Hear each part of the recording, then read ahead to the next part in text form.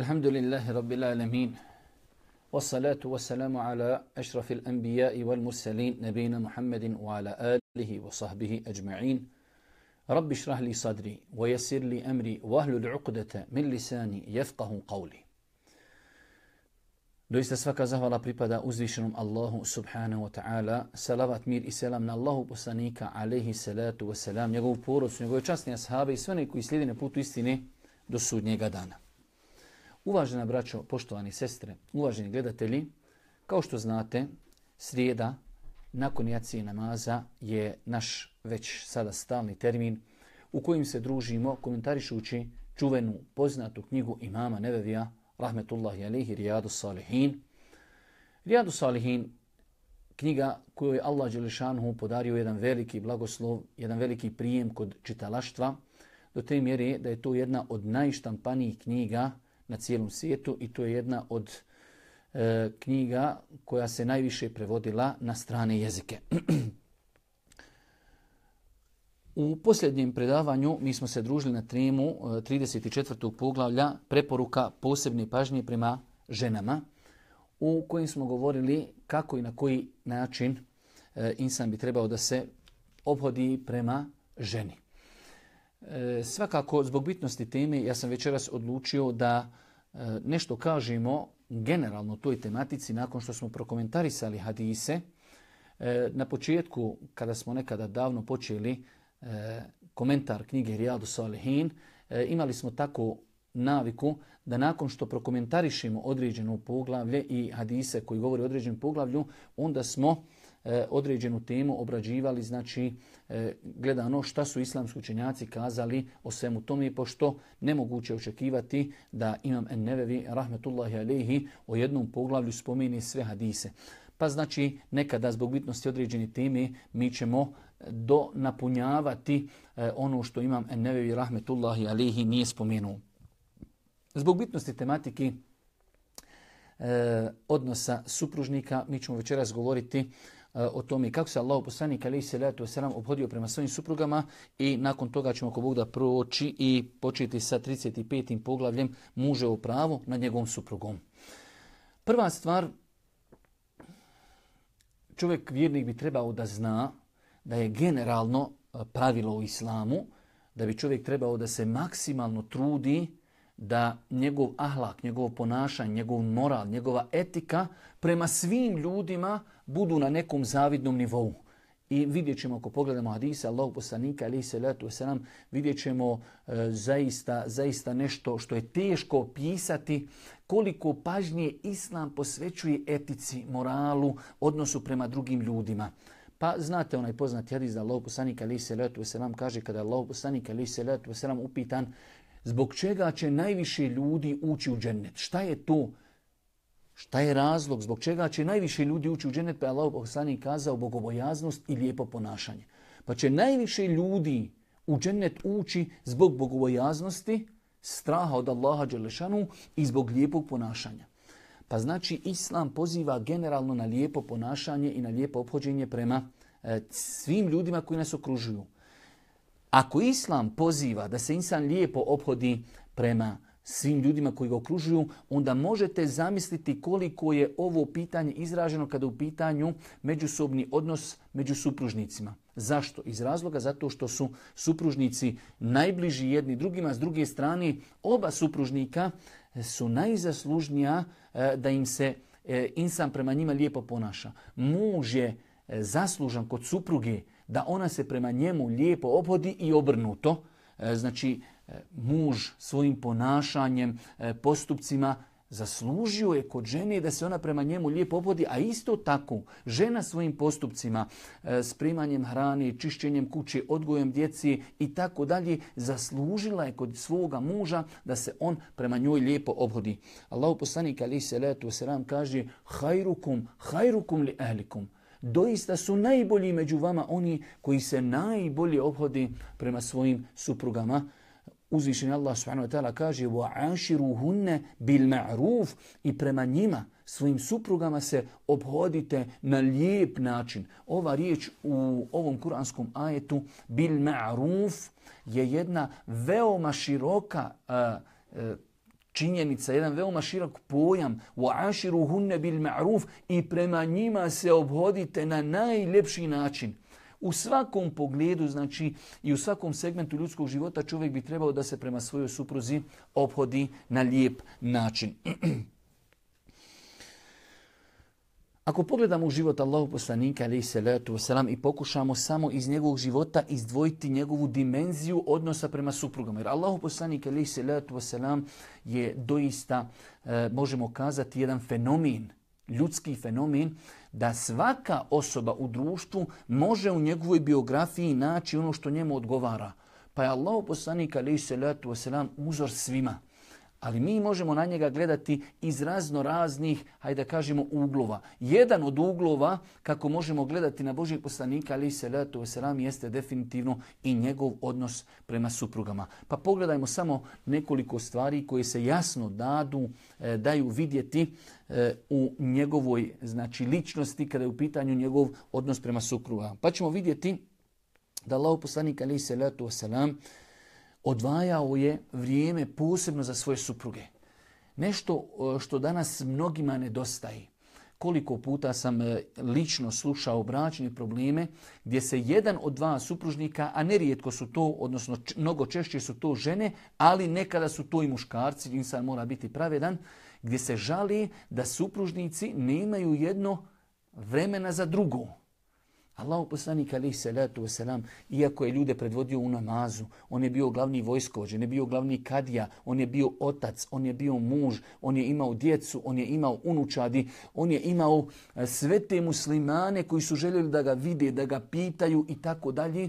Opet Allahu poslanik je redao redoslijedom i prioritete u svome životu, kao što je izrekao on, وَأَعْتُوا كُلَّ ذِي حَقٍ حَقَّهُ, dajte svakom njegovo pravo. Pa je Allahu poslanik alejhi salatu vesselam u vrh ljestvice prioriteta stavio svoje supruge, pa je svakim danom nalazio vrijeme da bi obišao svoje supruge, sa njima porazgovarao i vidio, znači, njihovo stanje, da li im je nešto potrebno. Pa, znači, oni koji hoće da slijedi istinski sunnet Božijeg poslanika alejhi salatu vesselam, trebali bi da, kada su u pitanju njihovi prioriteti, stavi svoju porodicu u vrh prioriteta. Pa primjer radi, imamo jedan od prioriteta danas jeste egzistencija. Dobro, nakon egzistencije treba da nam bude naša porodica najveći prioritet. Ja sam dosta puta na predavanjima govorio, danas čovjek vjernik, ako bi uspio u svome životu da objedini 3 stvari, on je objedinio mnogo dobra. Da čovjek zarađuje egzistenciju na halal način, da se posvijeti svojoj porodici i da odvoji vremena za izučavanje vjere, odnosno za edukaciju. Ako bi čovjek uspio da objedini ove 3 stvari, ne treba da žali za bilo čime od dunjaluka što ga mimoiđi. 3 veoma bitne stvari: da čovjek zarađuje egzistenciju na halal način, jer je danas, možemo slobodno kazati, veoma teško naći posao koji je čist 100% halal. Isto tako, zbog mnoštva obaveza, zbog televizije, zbog laptopa, zbog interneta, zbog mobitela, zbog Whatsappa, zbog Vibera, teško je naći vremena za porodicu i na kraju isto tako teško je odvojiti vremena da čovjek izučaje svoju vjeru i da se edukuje. Pa bi čovjek danas trebao, ugledajući se u sunnet Božijeg poslanika alejhi salatu vesselam, da odvoji vremena za svoju porodicu. Da ima vremena sa njima da sjedi, da porazgovara, da sa njima iziđe u šetnju, ako su u pitanju djeca, da se sa njima poigra, da ima vremena za svoju suprugu, da njoj posveti posebno vrijeme kada će sa njom sjediti, razgovarati o stanju u kući, o stanju o djeci, o vjeri i tako dalje. Pa znači jedna veoma bitna stvar iz prakse sunneta Božijeg poslanika alejhi salatu vesselam, nešto što svima nama nedostaje definitivno, jeste da supružnici jedni drugima posvete pažnju. Isto tako, u sunnetu Božijeg poslanika alejhi salatu vesselam vidjet ćemo jednu veoma interesantnu stvar koja ostavlja velikog traga na porodicu, a to je da Allahov poslanik alejhi salatu vesselam pazio je na emocije svojih supruga. Čak Allahu poslanik alejhi salatu vesselam nije se stidio izjaviti, iznijeti svoje emocije prema svojim suprugama. Pa ćete vidjeti u više navrata da Allahu poslanik alejhi salatu vesselam izjavljivao je kako voli svoje supruge, pazio je na njih. Znao je kazati Aiši radijallahu ta'ala anha, ja znam kada si ti na mene srdita, a znam kada si ti raspoložena. Pa Allahu poslanik alejhi salatu vesselam pazio na emocije, izjavljivao je svojim suprugama da ih voli.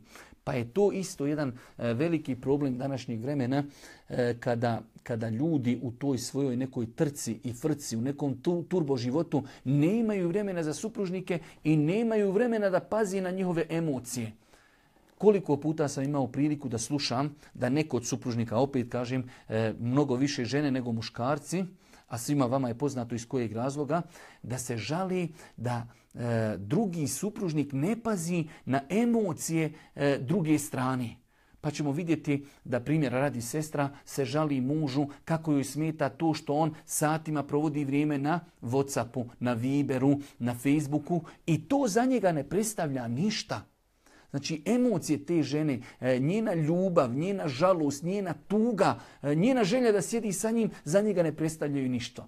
To je daleko od sunneta Božijeg poslanika, alejhi salatu vesselam. Allahu poslanik, alejhi salatu vesselam, rekli smo, posvećivao je vrijeme svojim suprugama i s druge strane pazio je na njihove emocije. Znao je prepoznati po ponašanju, po postupcima, znao je prepoznati kada su njegove supruge srdite, kada su ljute, kada su raspoložene, što svakako ukazuje da je Allahu poslanik alejhi salatu vesselam mnogo pažnje posvećivao svojoj porodici. Isto tako, rekli smo malo prije, čovjek bi trebao da ima vrijeme za porodicu, pogotovo kada je u pitanju današnje vrijeme, kada smo svi mi u nekom naboju, svi mi smo u nekim trkama, u nekim frkama, pogotovo kada uzmemo ljude koji prakticiraju vjeru, pa ćete vidjeti da se na njih neprestano vrše pritisci. Pa ćemo vidjeti islamofobija je nešto što je znači obuhvatilo cijelu planetu. Čovjek ni kriv ni dužan. Žele da mu prilijepe etiketu terorizma, da mu prilijepe nešto od čega je on čist, ali jednostavno ti nemaš priliku, ti nemaš mogućnost da se braniš. Drugi te predstavljaju. Evo uzmite samo primjer koliko se zloupotrebljava danas termin daija. Daje. Ako od 100 daja imamo jednog daju koji strši, hoćemo li zbog jednog daje, da li je to pravedno da zbog jednog daje kažemo daje tako i tako? Ili ako jedan čovjek koji nosi bradu napravi loš postupak ili to su ga naučile daje i tako dalje. Pa znači u ovom vremenu kada se vrše veliki pritisci na praktičare vjere, veoma je bitna ta harmonija u braku, da čovjek odvoji vrijeme za porodicu i šta? Čak da se čovjek i opusti. Pa smo rekli da čovjek treba da ima vrijeme kada će sa svojom porodicom, svojom djecom, svojom suprugom otići negdje malo daleko od pogleda ljudi, otiće na izlet, otiće u shopping, otiće u šetnju. Allahu poslanik alejhi salatu vesselam, iako u već neki možemo nazvati i već zrelim godinama, već malo i pozne godine, imao je vremena za svoje supruge, imao je vremena da se 2 puta utrkuje sa Aišom radijallahu ta'ala anha. On kao predsjednik države, on kao glavni vojskovođa, on kao glavni kadija, kao Allahu poslanik alejhi salatu vesselam, jedne prilike je se utrkivao sa Aišom radijallahu ta'ala anha, pa je ona pobjedila. Pa Allahu poslanik to nije zaboravio. Pa je prošlo vremena, pa je Allahu poslanik pozvao Aišu ponovo da se utrkuju, pa je Allahu poslanik pobjedio. Pa kaže Allahu poslanik, ova pobjeda moja je za onaj poraz kojeg sam doživio prije toga. Ali ono što je nama interesantno jeste da je Allahu poslanik alejhi salatu vesselam imao vremena za svoju porodicu, imao je vremena da se s njima našali, imao je vremena da se s njima utrkuje i tako dalje. Pa mi u današnje vrijeme, u vrijeme pritisaka, u vrijeme znači islamofobije, u vrijeme nepravde, u vrijeme kada se muslimani žele generalno prikazati onakvi kakvi nisu, čovjek treba da posveti dosta pažnje svojoj porodici, da njegova porodica bude oaza mira gdje će se on smiriti, opustiti. Svakako tu oazu treba održavati, treba čuvati, treba njegovati. Jedna od stvari jeste posvećivanje pažnji, odnosno da se čovjek opusti sa svojom porodicom, što je veoma bitno. Isto tako, ako pogledamo u kodeks ponašanja Božijeg poslanika prema njegovim suprugama vidjet ćemo da je maksimalno pazio kada je u pitanju njegov vokabular, njegovo ophođenje prema suprugama, pa čak načini kako ih je dozivao, zabilježeni su u sunetu Božijeg poslanika, ali salatu wasalam, da im je znao tepati, da im je znao govoriti lijepe nadimke, sve kako bi se ljubav, bračna harmonija što više ojačala, pa ćemo vidjeti da je Aishu u više navrata zvao sa nekim lijepim imenima. Isto tako,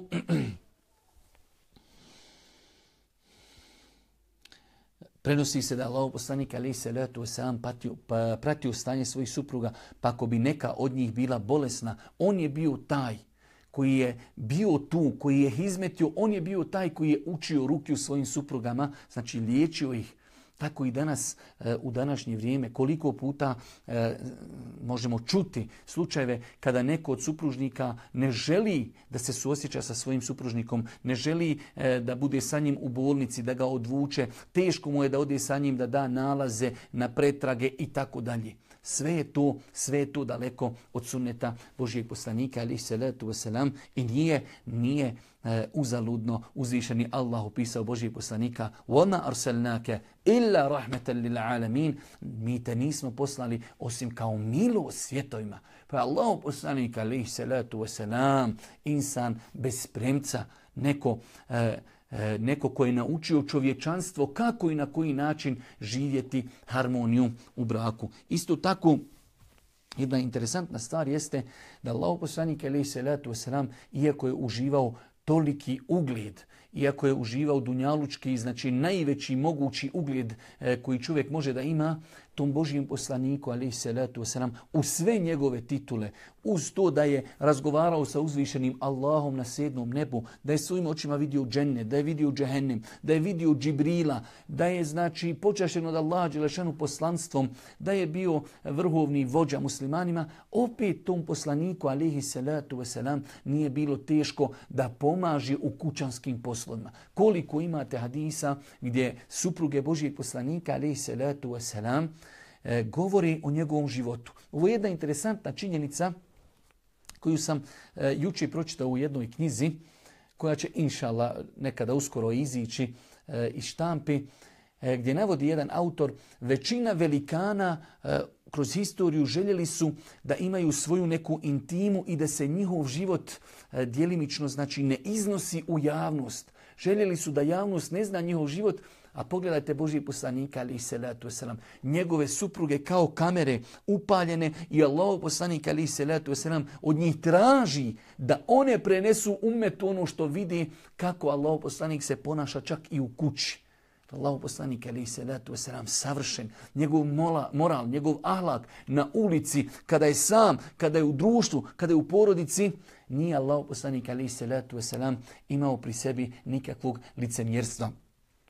Pa znači, Allahov poslanik alejhi salatu vesselam, njegove supruge u više hadisa opisivale su da je ušivao sam sebi odjeću, da je Allahov poslanik čistio kuću, da je muzao ovce i mnoge druge kućanske poslove koji su se u to vrijeme radili. Allahov poslanik alejhi salatu vesselam je radio i pomagao. Svakako u tome je svima nama, svim muškarcima, pouka i poruka, ders, da čovjek svakako za obje strane, kad su u pitanju supružnici, poznato je da postoje određene kućne obaveze koji su obaveze muškarcima, imaju kućne obaveze koji su obaveze ženama, ali ne postoji smetnja da onaj čija to obaveza nije pripomogne, da učestvuje.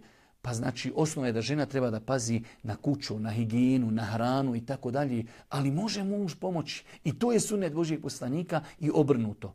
Imaju neke obaveze koje su obaveze muškarcima, ali nema smetnje u datom momentu, nekada kada potreba iziskuje, da žena pomogne svome mužu. I svakako da to šta utječe na bračne veze. Kada muž vidi da je njegova žena spremna da mu pomogne u nekim poslovima koji su njemu obaveza, i to su možda neki muški poslovi, ali ona je spremna zato što ga voli, zato što ga cijeni, zato što ga poštuje, zato što je zahvalna, svakako da će to ojačati njihove veze i obrnuto. žena kada vidi da njen muž, iako je možda cijeli dan negdje radio, kada dođe kući, ako je žena bolesna ili ako ima, hajde da kažemo, dodatni neki obaveza, da on pomogne, da možda usisa kuću, da možda opere suđe, da možda zategne i tako dalje. To nije nešto mnogo teško, ali ako znači ta žena bude, hajde da kažemo, zahvalna, sigurno će to kod nje polučiti da će dodatno voliti i cijeniti tog svog čovjeka. Pa znači u sunetu Božijeg poslanika alejhi salatu vesselam imamo najbolji uzor. Laqad kana lakum fi rasulillahi uswatun hasana. Doista vi u sunetu Božijeg poslanika alejhi salatu vesselam imate najbolji uzor. Isto tako Allahov poslanik definitivno insan sa najboljim ahlakom, insan sa najboljim moralom, insan sa osobinama koje je teško navesti. Kada bi se desilo da neke od njegovih supruga i pogriješi, što je teško, ali insan treba da se uči, treba da čvrsne, treba da se odgaja. Allahov poslanik alejhi salatu vesselam nikada nije zaboravljao da njegove supruge su samo žene, u smislu da su to samo insani, da mogu da pogriješi. Bez obzira što su udate za najčasnijeg insana na planeti, može im se desiti greška.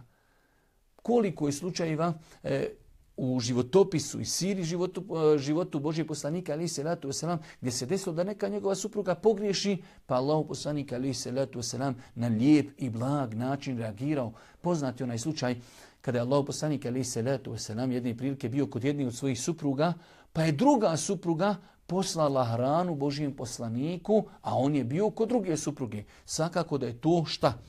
Polučilo malo i pobudilo ljubomoru. Ako je Božji poslanik kod mene, onda je logično da mu ja spremim hranu, da ga ja dočekam. Zašto ima neko drugi da mu šalje hranu u mojoj kući? Pa kada je došla ta hrana u tu drugu kuću, ta žena je uzela tanjir i razbila tanjir i hranu u tanjiru.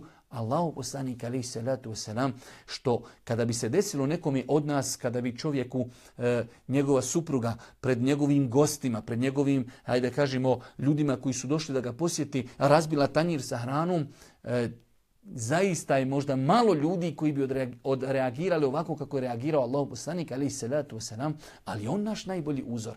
Pa čovjek treba da se ravna po Božjem poslaniku alejhi salatu vesselam, pa je Allahov poslanik alejhi salatu vesselam zatražio drugu posudu da se vrati to, jer u to vrijeme su posude bile cijenjene, jednostavno bilo je malo posuda.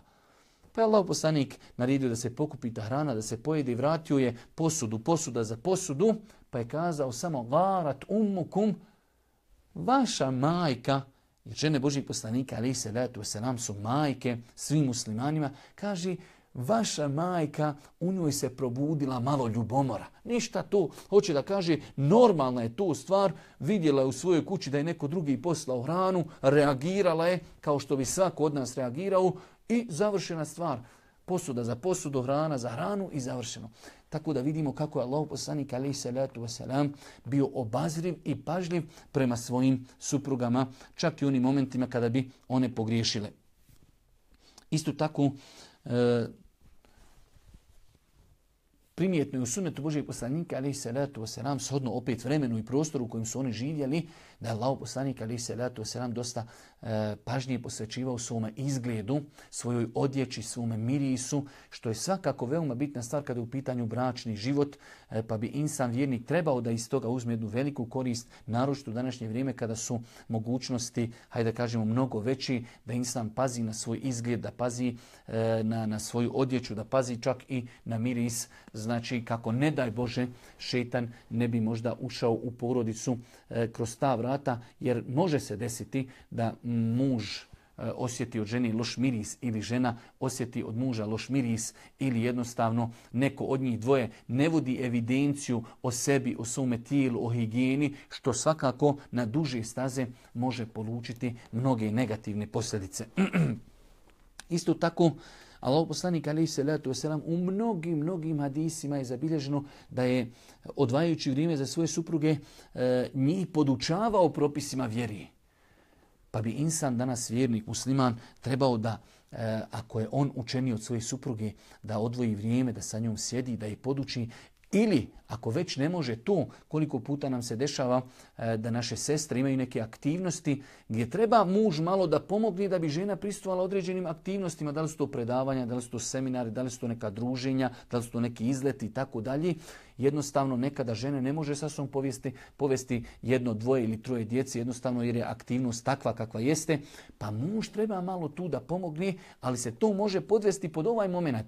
Allahov poslanik alejhi selatu vesselam je bio poslanik i on je direktno podučavao svoje supruge. Mi danas ako nemamo znanje i ne možemo podučiti svoje supruge, a one imaju mogućnost da se poduči nečemu korisnom negdje na drugom mjestu, onda i mi, sljedeći sunnet Božijeg poslanika alejhi selatu vesselam, treba da pokušamo da im to olakšamo, da im omogućimo, da ako treba da im obezbijedimo prijevoz, da pripazimo nekoliko sati djecu i tako dalje. Jednostavno da omogućimo svojim suprugama da se edukuju, da slušaju nešto korisno, da nauči nešto korisno. Svakako da to druženje sa sestrama, učenje, slušanje predavanja, učenje Kur'ana i tako dalje, da će ostaviti traga na našu suprugu, a taj trag će se opet manifestovati na nama. Jer kada naša supruga sutra odi na neko korisno predavanje, kada čuje tamo propise, ajete, hadise, svakako da će se to manifestovati na njenom ponašanju, na njenom imanu, na njenom ahlaku, na njenom ponašanju.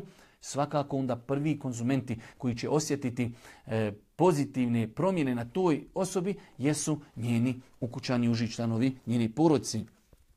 Isto tako, Allahov poslanik alejhi selatu vesselam savjetovao je svoje supruge. Ako bi vidio da određene greške uradi, Allahov poslanik alejhi selatu vesselam bi ih savjetovao.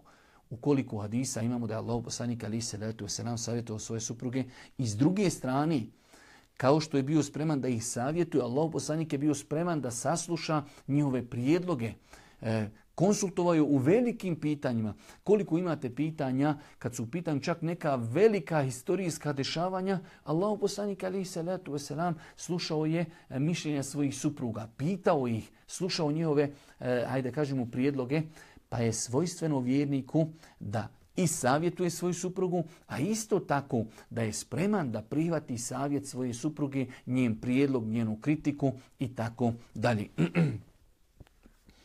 Ono što je interesantno,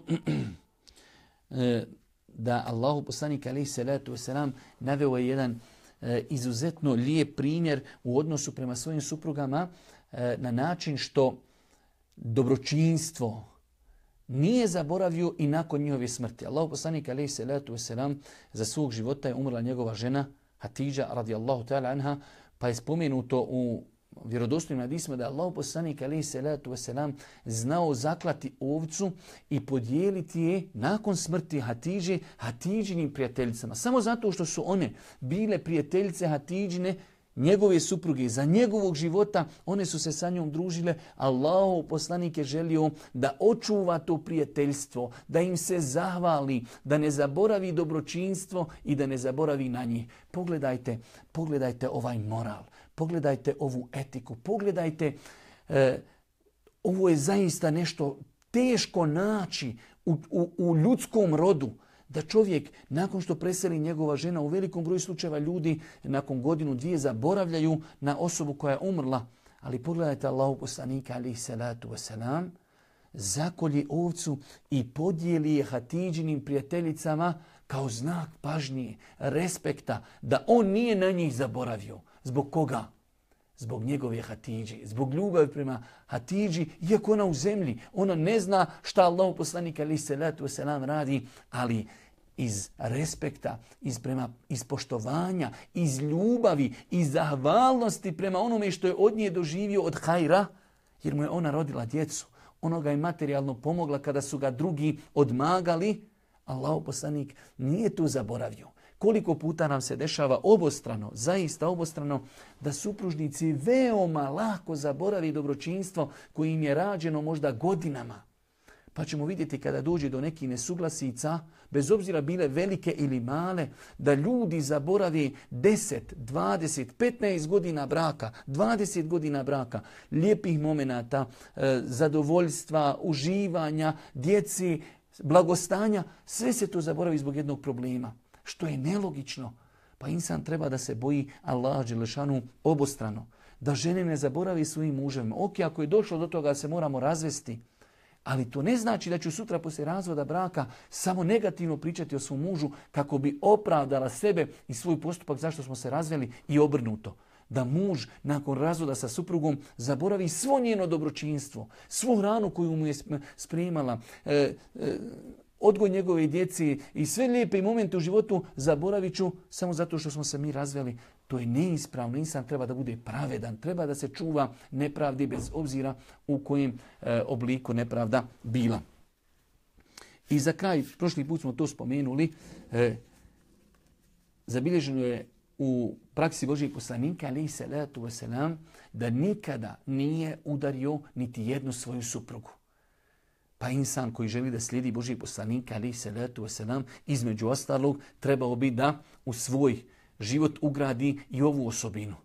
Da ne bude od onih ljudi, a nerijetko nam se zna desiti, pogotovo mi daje, znamo biti izloženi raznim pitanjima gdje se sestre nerijetko žale na ljude, da ih ljudi nekontrolisano tuku bez ikakvih odrednica, bez ikakvog razloga i tako dalje. A opet ljudi koji to čine nerijetko svojom vanjštinom pokušavaju da dokažu da su sljedbenici sunneta Muhammeda alejhi salatu wasalam i tako dalje. Pa insan koji želi da slijedi sunnet Božijeg poslanika, alejhi salatu wasalam, sunnet Božijeg poslanika nikako, sunnet Božijeg poslanika nije skučen samo u 5 stvari, da li je to brada, da li su to nogavice, da li je to mahrama, da li je to dizanje ruku u namazu, izgovaranje amin. Sunnet Božijeg poslanika je nešto mnogo širi. Znači 4-5 spomenutih stvari koji se manifestuju u vanjštini, to je samo jedna kapljica u moru i okeanu sunneta Božijeg poslanika, alejhi salatu wasalam. Sve spomenute stvari koje mi dosta puta smatramo da su glavni pokazatelji sunneta, su u većini slučajeva nešto što se vezuje između nas i Allaha. A uvijek je poznato u islamu da stvari kada su u pitanju i pozitivne i negativne, da ako insan radi pozitivno prema drugima, da je tu islamu vrijednije, i s druge strane ako nešto radimo negativno prema drugima, onda je to teže na vagi islama.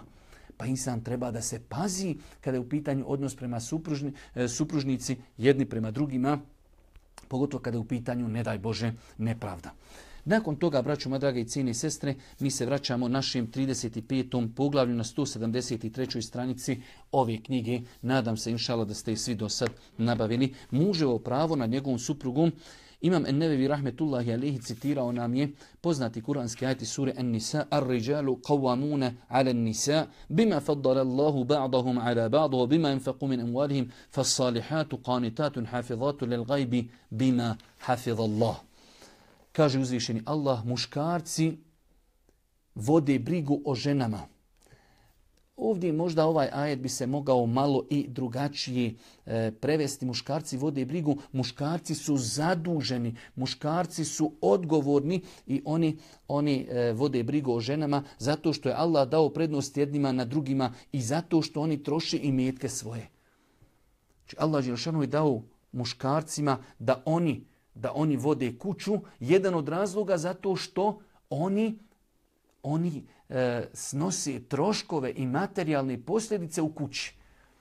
Pa je po konsenzusu islamskih učenjaka, o čemu ćemo naknadno govoriti, muškarac kada stupi u brak ima po konsenzusu islamskih učenjaka obavezu da izdržava svoju suprugu, da je obezbijedi stan, da je obezbijedi odjeću i da je obezbijedi hranu. Hranu koju on jede, odjeću koju on jede, odjeću koju on nosi i kuću u kojoj on živi. Pa je po konsenzusu islamskih učenjaka to muževa obaveza. Pogledajte kako je islam savršen. Pogledajte kako je islam lijep. Žena znači nema nikakvu obavezu. Muž, ako je došao da se ženi i želi da se ženi, između ostalih uvjeta treba da ima materijalnu mogućnost. Jer je muž taj kojem je obaveza da obezbijedi ženi stanovanje, da joj obezbijedi odjeću, da joj obezbijedi hranu. Nakon toga, u hadisu od Ebu Huriri radijallahu ta'ala stoji da Allahu poslanik alejhi salatu vesselam kazao kada muškarac pozove svoju suprugu u postelju, pa mu se ona ne odazove i on zanoći srdit na nju, meleki je proklinju sve do svanuća. Hadis koji bilježi Buharija i Muslim. Hadis koji se dosta puta citira i znam da postoje osobe koji smatraju da ovaj hadis samo oslikava prava muškaraca. definitivno ovaj hadis, jer je ovo sada poglavlje pravo muškaraca. Vidjeli smo kako se Allah poslanik alejhi selatu vesselam odnosio prema svojim suprugama i kako pravo u islamu ima žena. Ali svakako da postoji i pravo muškarca kod njegove žene. Jedno od prava muškarca kod žene jeste i to da žena znači ispuni njegove intimne potrebe.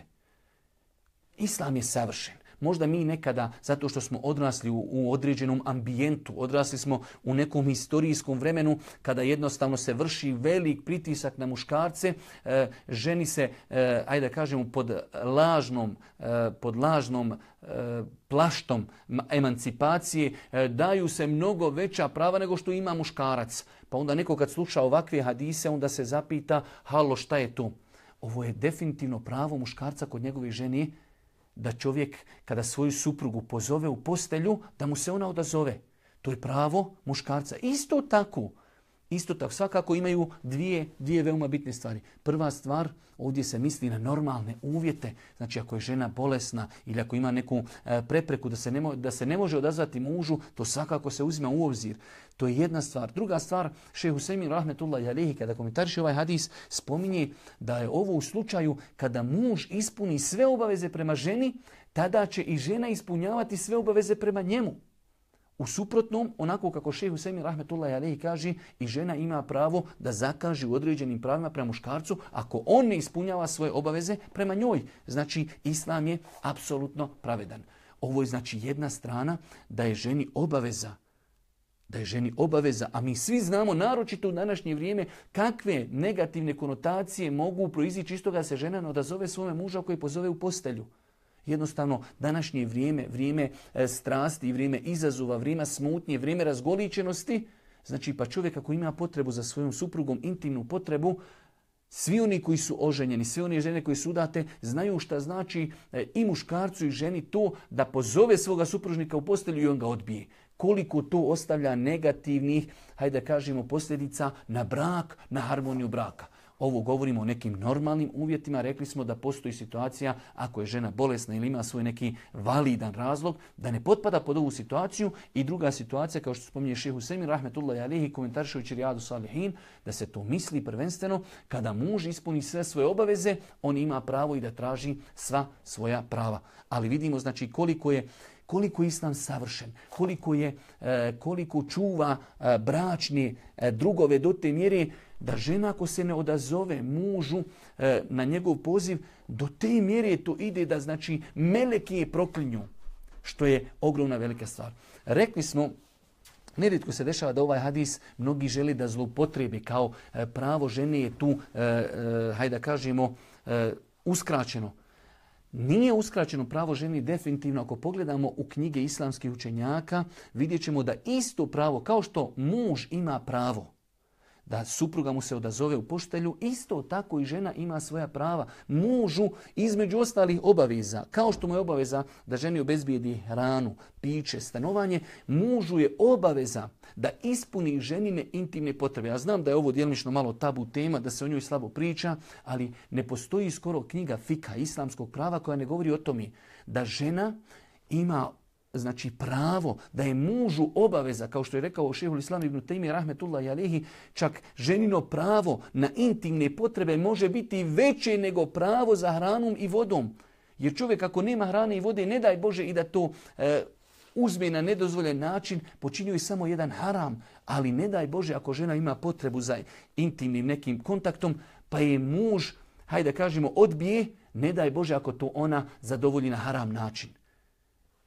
Pa islam je znači kao što je naredio ženi da se odazove svome mužu u postelju, isto tako i muž ima obavezu da ispuni ženine intimne potrebe. Čak koliko fetava imate islamskih učenjaka, nerijetko se ovo, ja sam bio lično svjedok više situacija gdje se žena žali na svoga muža da ne može da ispuni njene intimne potrebe.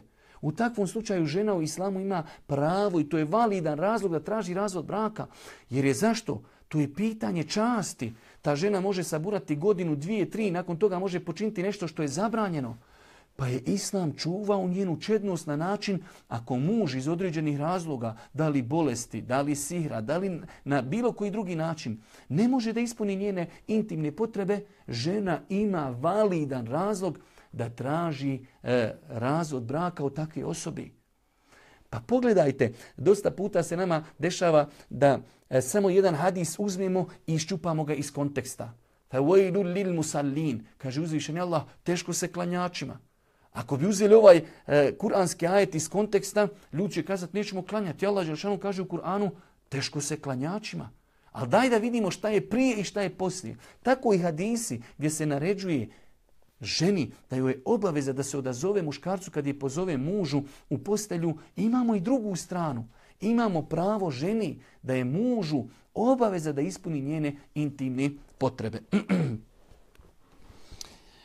U 280 postiti dobrovoljni post u prisustvu muža bez njegove dozvole, niti smije koga pustiti u kuću bez njegove dozvole. Opet je pitanje odnos znači muža i žene kada je u pitanju intima. Čovjek je kod kuće, žena želi da šta radi na filu. Dobrovoljni post. Svakako u toku posta mužu znači nije, svakako ne može žena da spolno opći sa svojim mužem. Pa Allahov poslanik je poslije jedno veliko pravilo, žena ako želi da posti na filu, jer će ona na taj način djelimično uskratiti mužu mogućnost da od sabaha do akšama ima sa njom intimni kontakt, ne može, kaže, postiti osim sa njegovom dozvolom. Čak postoji znači i razilaženje ako bi željela da posti farz.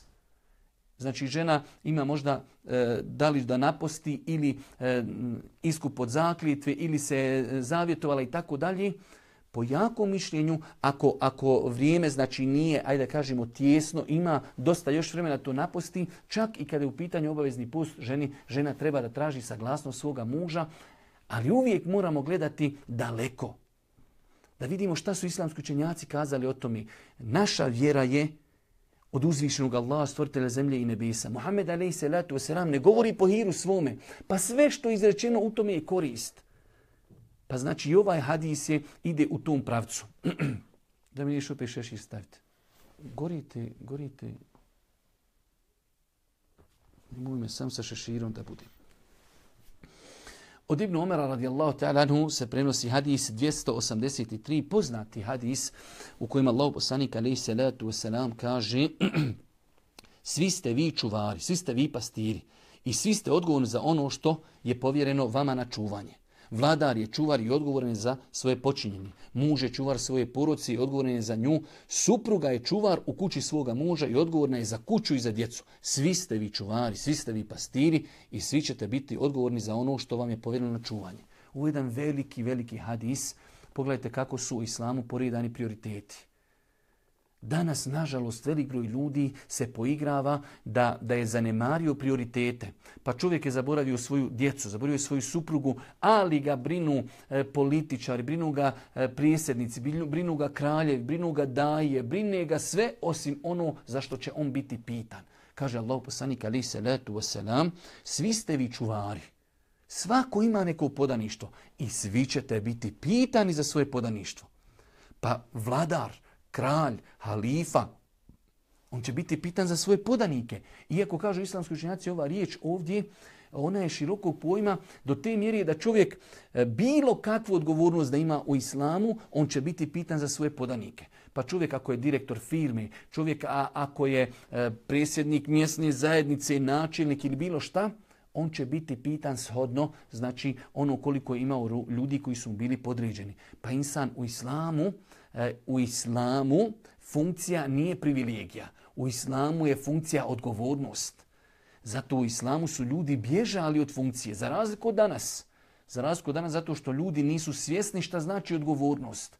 U islamu, Omer radijallahu ta'ala anhu kaže, kada bi negdje tamo daleko u Iraku ovca slomila nogu zato što nije bio ravan put, ja se bojim da će me Allah pitati zato što joj ja nisam napravio ravan put, što nisam naredio, pa da ona može hodati. Pogledajte šta znači odgovornost. Danas ljudi se samo natječu pred izbore, samo glasajte za mene da dobijem dobru funkciju, ja ću poslije zapošljavati najbliže i tako dalje. Pa je u islamu funkcija odgovornost, a ne privilegija. Pa Allahov poslanik je poslije jedno veliko pravilo, svi ste vi pastiri i svi ćete biti pitani o svome podaništvu. Pa kaže emir ili halifa ili kralj ili neko ko je na nižim nekom stepenu, bit će pitani o svojim podanicima. Pa kaže Allahov poslanik alejhi salatu vesselam, muž je čuvar svoje porodice i odgovoran je za nju. Prvo muško, on će biti pitan za svu svoju porodicu. Pa insan treba da pazi šta u njegovoj kući ima, šta se u njegovoj kući na televiziji gleda, šta se sluša, šta je na zidovima njegove kući ima, kako njegova supruga, njegova djeca provodi vrijeme, šta njegova supruga nosi, šta njegova djeca radi, kako govori, kako se izražavaju, da li klanjaju, da li ne klanjaju, u granicama njegove mogućnosti. Čovjek će biti pitan. Zamislite da mi ispravno shvatimo ovaj moment. Da li bi mi imali vremena da se brinemo o tamo nekim Erdoganima, o kraljevima, o halifama, o ovome, a da smo svjesni da ćemo biti pitani za svoju djecu? Da li klanjaju, kako se nosi, šta slušaju o našoj kući, šta se u našoj kući gleda, sluša, naša supruga, šta nosi, kako izgleda. Šta mislite da smo svjesni toga i da tu odgovornost potpuno ispunjajimo? Da li bi mi imali vremena da se, ajde da kažemo, zabavimo nečim što je daleko od onoga što nam je obaveza? Pa kaže Allahov poslanik alejhi salatu vesselam, a žena je čuvar i ona je pastir u kući. Muž je odgovoran za svoju. Pa je ovo opet dodatni nadzor. Da žena treba da zna da će ona biti isto odgovorna za svoju djecu. Jesu li djeca po cijeli dan bila na internetu? Šta su radila sa mobitelom? Kako su se nosili? Kako su govorili? Jesu li psovali? Jesu li redovno klanjali? I tako dalje. Insan će biti pitan za te stvari. I na kraju kaže Allahov poslanik, opet potvrđuje, svi ste vi pastiri. Svako ima neku odgovornost i svi ćete biti pitani za tu odgovornost. Nakon toga imamo nekoliko hadisa za koje sam šejh Usajmin rahmetullahi alejhi spomenuje da u velikom broju ova 3-4 hadisa do 288 hadisa su hadisi oko čije vjerodostojnosti postoji malo i razilaženje, pa ćemo i mi tako kako je uradio šejh Usajmin preskočiti. Oni koji žele da ih pročitaju svakako mogu ih pročitati i mogu se okoristiti. U 288 hadisu stoji da je Allahov poslanik alejhi salatu vesselam kazao iza sebe nisam ostavio pogubnije iskušenje za muškarce od iskušenja ženi. Allahov poslanik alejhi salatu vesselam ovim hadisom daje svome ummetu smjernice, upozorava ih odakle im može doći najveće iskušenje. Treba da se pazi. Zato ćete vidjeti da neprijatelji čovječanstva, neprijatelji vjeri, neprijatelji islama, oni koji ruši ovu planetu, znali su odakle je najlakše srušiti čovječanstvo. Kroz žene. Pa pogledajte danas šta je urađeno od ženi. Znači kroz reklame, kroz filmove, kroz serije, kroz muziku, kroz mnogo toga. Žena je jednostavno, da Allah oprosti na izrazu, ali samo je postala vrijedna zbog njenog fizičkog izgleda. Ništa više. Onog momenta kada ona prijeđe godine u kojima je došla mlađa ekipa, ona više ne vrijedi i svi je zaboravljaju. Dok je to daleko od islama i njegovih postulata. U islamu je to majka, u islamu je to kćerka, u islamu je to supruga i tako dalje. Pa Allahov poslanik alejhi salatu vesselam upozorava i muškarce i žene. Muškarcima kaže pazite, najveće iskušenje može vam doći iz pravca žena. Onog momenta kada se žene ne pridržavaju vjeri, najveće iskušenje vam može doći iz pravca žena. Pa muškarac koji se boji Allaha, vjeruje u sudnji dan, treba neprestano da ima na umu ovaj hadis. Koliko muškaraca sam upoznao, znam i čujem i vidim koji su izgubili svoju vjeru, izgubili su i dunjalku i ahiret, nisu znali gdje je granica njihovog opođenja sa ženama. Pa ćete vidjeti da Islam, znajući da su to vatra i benzin. Muškarac i žena su vatra i benzin. Ako čovjek to spoji, to mora doći do požara. Pa Islam zabranio rukovanje, pa Islam naredio obaranje pogleda i tako dalje. Islam zabranio osamljivanje sa ženom strankinjom. Islam naredio ženama da nose mahramu, da nose hidžab, da budu pokrivene. Sve kako bi se taj njihov izazov prema muškarcima umanjio. Nije isto na ulici. Nemoguće je da čovjek kada naiđe žena koja je pokrivena, znači onako kako od nje vjera traži, i žena koja je sve živo otkrila. Normalna stvar da će ona druga, znači, ostaviti većeg traga na insana. Pa znači ovaj hadis ima dvije poruke. Ima poruku muškarcima. Da treba da se pazi i da treba da svoj odnos prema drugim ženama znači regulišu onako kako im to vjera nalaži. A isto tako ovaj hadis je upozorenje ženama da najviše znači čega se boji Božji poslanik za umet jesu žene, što znači žena treba da pazi na sebe, da treba pazi na svoje ponašanje i ona treba da pazi na svoj odnos prema muškarcima koji nisu mahremi, kako sa njima razgovara, kako da li se osamljuje i tako dalje. Pa ovaj hadis je jedan veliki savjet Božjeg poslanika, a mi smo najveći svjedoci šahidi nakon 1400 godina da je istinu rekao Allahu poslanik alejhi salatu vesselam, danas je najveće iskušenje na planeti to što su neprijatelji čovječanstva ženu ubijedili da njena uloga odgoja djece u porodce je mala uloga, pa su je izveli iz kući i napravili su od nje maskotu, znači zaboravljajući na njenu glavnu ulogu. U svakom slučaju, braćo moje drage i cijenjene sestre, ja sam imao u planu da još jedno poglavlje večeras obradimo izdržavanje porodce, ali već znači oko sat vremena držimo predavanje. Mislim da je to inšala dovoljno. Molim Allah još da nas učesti na putu Islama. Molim ga subhanahu wa ta'ala da nam istinu pokaže istinom, da nam omili njeno slijeđenje, da nam neistinu prikaže neistinom i da nam omrazi njeno slijeđenje. I na kraju, subhaneke, Allahumma da bihamdike, šedu in la ilaha illa anta, astaghfiruke wa etubu ilaik.